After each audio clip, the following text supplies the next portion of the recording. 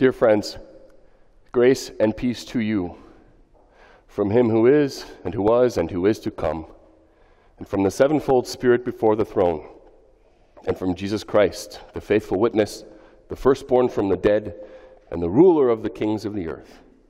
Amen. A word again from our sermon text, Jeremiah chapter 15. I will make you like a bronze wall to this people. They will fight against you, but they will not overcome you, because I am with you to save you and to rescue you, declares the Lord. I will rescue you from the hand of the wicked, and I will deliver you from the grasp of the ruthless. This is God's word. Dear friends,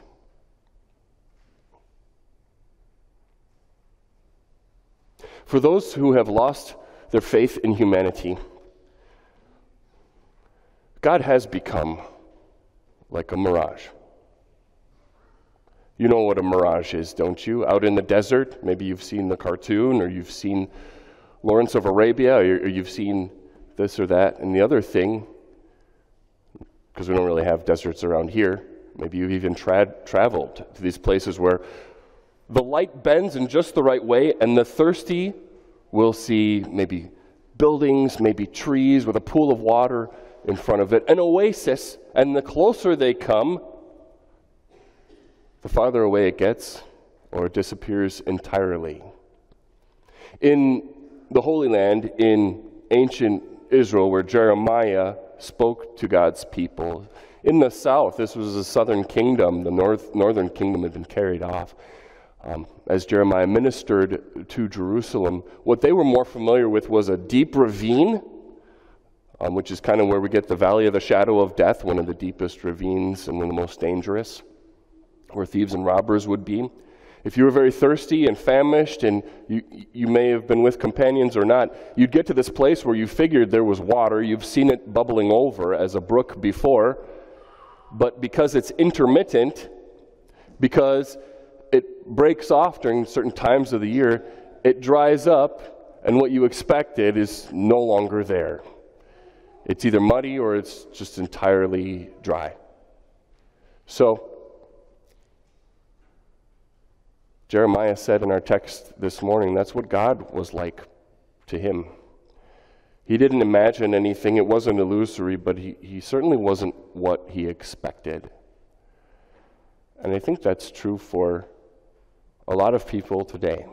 That God isn't what they expected. He's illusory, he's imagined, and he's not what they hoped for. If you don't mind, I'd like to tell you a little bit about the weeping philosopher before I tell you about the weeping prophet, because there's a connection not in geography or history, but in thought. The weeping philosopher was known as Heraclitus. He was a pre-Socratic philosopher, very ancient. We don't know if he had any disciples, but people talked about him later on, like Aristotle and Plato. And he thought everything, the only thing that was constant was change, that everything always changes, and he answered the one big question, what is reality made of, by saying fire, because you look at fire, it's always changing.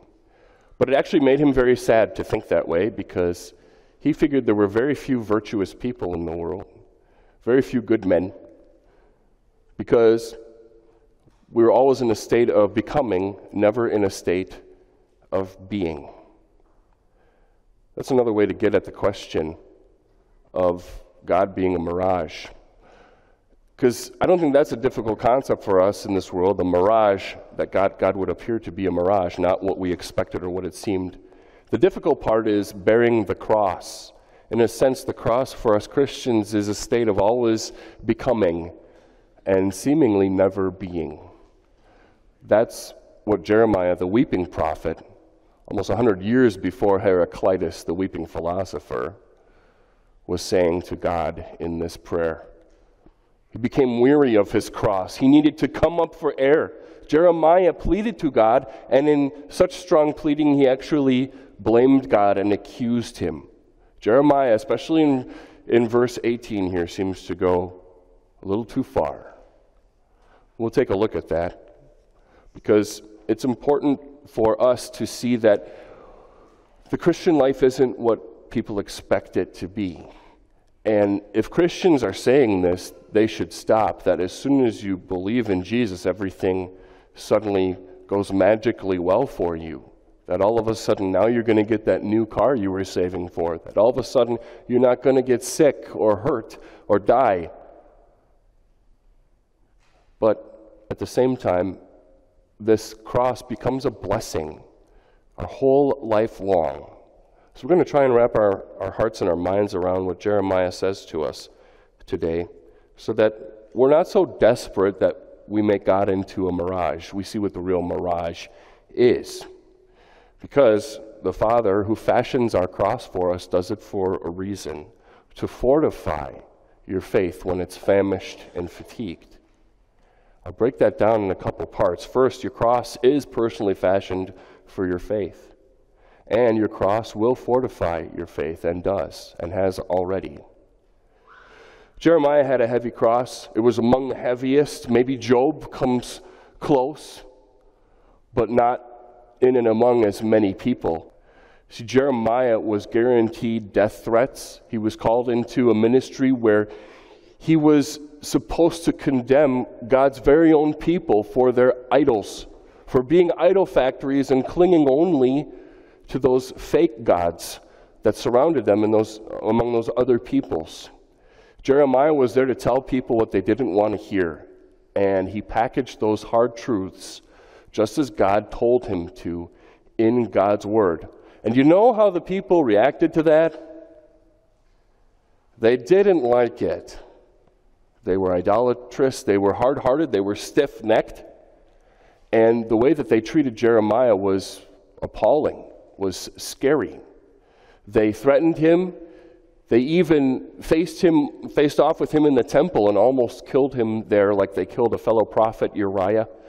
They stuck him in the stocks. They beat him. They dumped him in a muddy cistern. They threw him in the dungeon to rot. They did all of these things to Jeremiah for simply speaking the truth of God's word to them.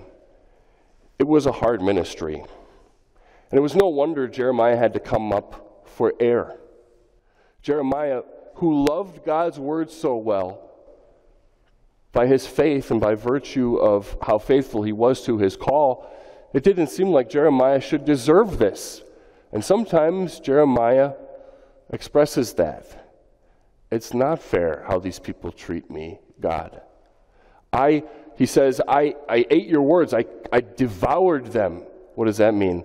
Well, we used to talk about inwardly digesting God's words a couple hymnals ago, and when we praise God for the word that he gave us each Sunday, we enjoy God's words. We go after God's words.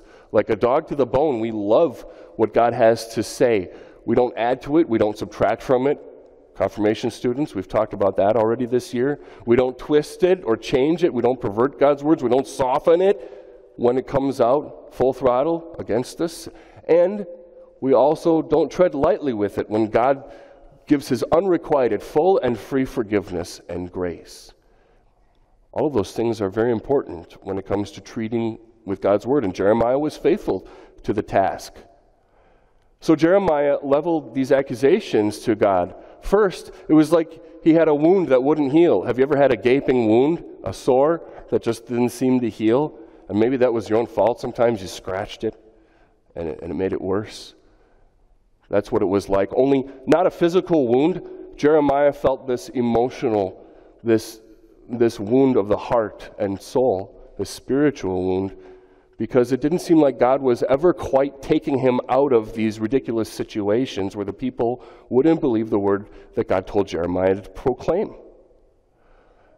And then he levels that accusation that God was like a mirage to him, an intermittent and unreliable stream. It didn't seem like faith was any kind of cushion when life got hard. It felt a lot more to Jeremiah like faith made him into a pincushion. And I bet a lot of us can relate. Maybe not to that degree, and maybe not because anyone threw us in the dungeon for believing in Jesus or witnessing about the faith that you know will bring you to heaven one day because of the Jesus it's connected to. Maybe no one's dumped you in a muddy well. Maybe no one's put you in the stocks for those things. But there are situations where society, our friends, maybe even our family, this can cut very close to home, would downplay the Savior and would tempt us to doubt God or face his existence and wonder, well, maybe God's just like a mirage and it's something I tell myself to feel good sometimes. Yeah, this is when things get real. And as it turns out, when I try to help God or work in his kingdom, what happens? I get mocked. When I knock on the door with some information about church, people slam it in my face or very politely usher me away. At least I can count on my hand the times that people actually received me with welcome, or at least, wanted to hear more information. Or when I was fighting temptation that week and running the race that was set before me, it's not like a lot of people started jogging alongside me and saying, "What's your secret?" And the Christian cross to bear not only seems to make our old Adam fail in our sins, but sometimes the cross that God lays on us seems to put roadblocks and stumbling blocks for our new creation, our new man within us. How could God do that? And we find ourselves upset and annoyed by that so much that we look at the side and, like Peter, who warned Jesus not to talk about the cross, we find that we've actually laid it aside. And maybe in this state of becoming but not really being, not really sure where our faith is at, and God doesn't seem to be much of a help. God, why don't you let our church grow like we thought it should?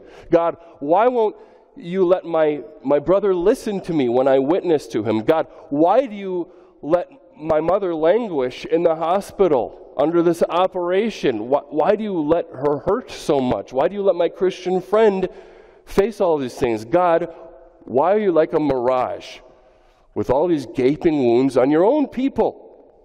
Why do you allow there to be a pastoral shortage? And when faith gets so real that it contends in our hearts so thoroughly and so thickly in the battle of temptation, what do we discover? Suddenly we're going to God more than we did when life was going well for us. Suddenly we're praying to God and pleading to him and longing eagerly, desiring his sacrament and returning to the baptism that we know is bubbling over like a brook of God's words and promises for us. That we find, oh yeah, that's right. The cross actually helps my life of faith. Failure actually resuscitates what I once lost in the death and guilt of my sin, because faith drives me, and the cross with it, to my Savior, Jesus Christ. See, God has fashioned your cross just for you. He knows how heavy to make it. He knows how broad your shoulders are. He knows how many splinters will cut you and keep you from success, because he knows those are the things that are going to drive you to look to him. Well, it worked for Jeremiah. In those first 3 or 4 verses, things weren't so great. But when the cross really got real for Jeremiah, what do you see in the last 3 verses? Some of the most blessed gospel that you could ever hope for. Because the Lord knows what you need in order to bear your personal cross. The Lord knew what Moses needed when it seemed like God really should abandon the people after they worshiped the golden calf, and he had to plead for them, please stay with us, still be with us. And God said, I'll be with you. And Moses still said, please be with us. He knew what Elijah needed in his despondency under the broom tree, and he knew just what Jeremiah needed in these moments. So guess what, believer? God knows just what you need in the cross.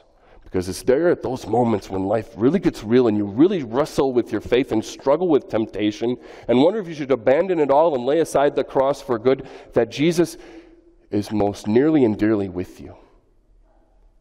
That Jesus desires to resurrect you and give you new life and hope for what's to come in his resurrection. True answers, real things that come for the temptation and trials and the death that stares us down all day long, Jesus says, life. I speak to you life. And this is how he said it to Jeremiah. He said he would mobilize him for his personally fitted cross. He says, turn to me and I will turn you. I don't really like the translation, turn to me and I'll take you back. That's not exactly what he's saying. He's saying, turn to me and I will turn you to me. In other words, I actually will give you the gift of repentance. Peter said this in Acts chapter 5, that repentance is really a gift. It's part of the strange work of the Holy Spirit, that he works the law in your heart, and you feel the heat of your sin, you actually turn around from it. You run dashing back from sin and saying, that wasn't right. That doesn't work for me, and it leads to death, but I want life, so I'm going to turn back to God. This is the first gift that God promises Jeremiah. And next, the Lord says he would restore Jeremiah literally as his mouthpiece. He renews his call to Jeremiah. He says, you're going to speak again. And they might not turn back to you, but you will keep speaking.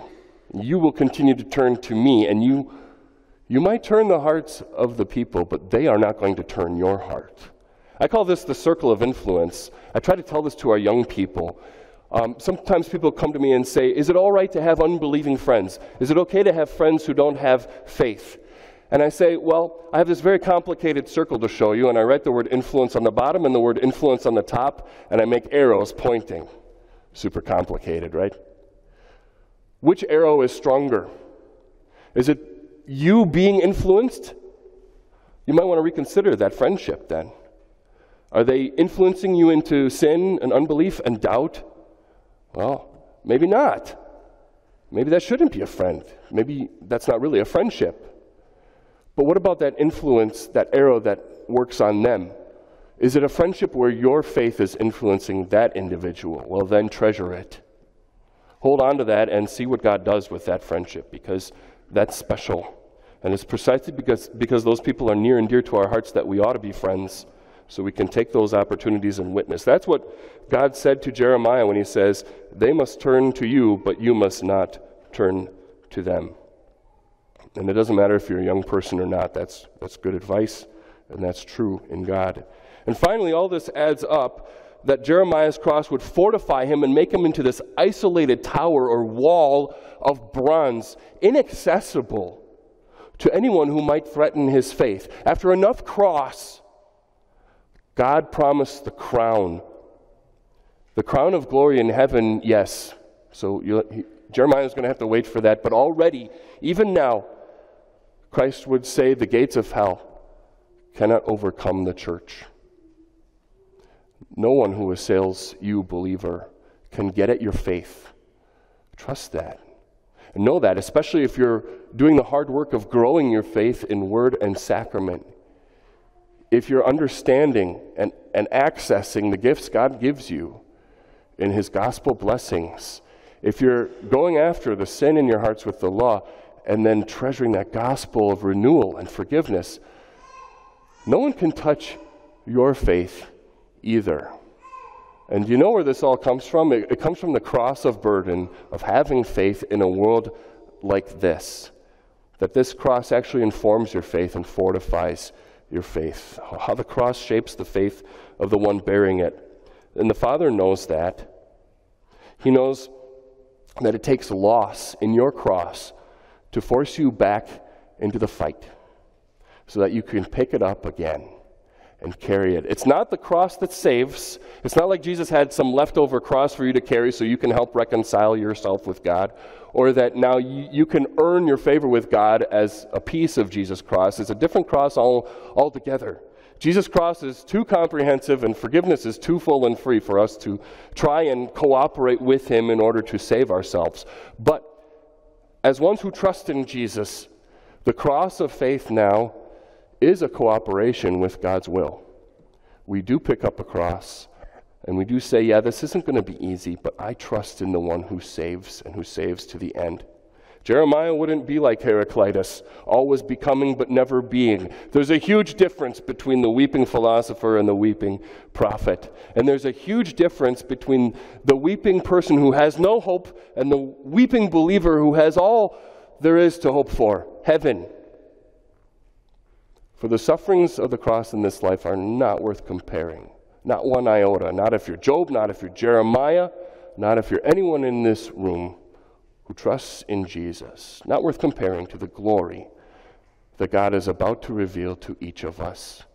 And so we sing with Simeon, Lord, now let us depart in peace. We mean that. We don't mean just going home to our homes. We also mean, okay, what if the Lord takes me this week? Well, I know I can depart in peace because things are settled here. And no matter what the world says, I'm fortified. Because of my cross, I've been made this wall of bronze, and everything else is a crash dummy against it. Trust your Savior. Trust what He has to give you in your cross. I can't name all the crosses today. I don't probably know half of what you're struggling with. But it is a blessing every time believers lay their cross here and say, Pastor, help me. And it is a blessing every time the believer lays their cross of temptation and hardship and trial here and say, Jesus, help me. Because if there's one beautiful, glorious thing about this cross that God has laid on you, it's that this lesser cross will drive you to the greater cross. The cross where your sins are left and banished and can't touch you for an eternity. This is the Lord who's with you and for you. In His name, amen.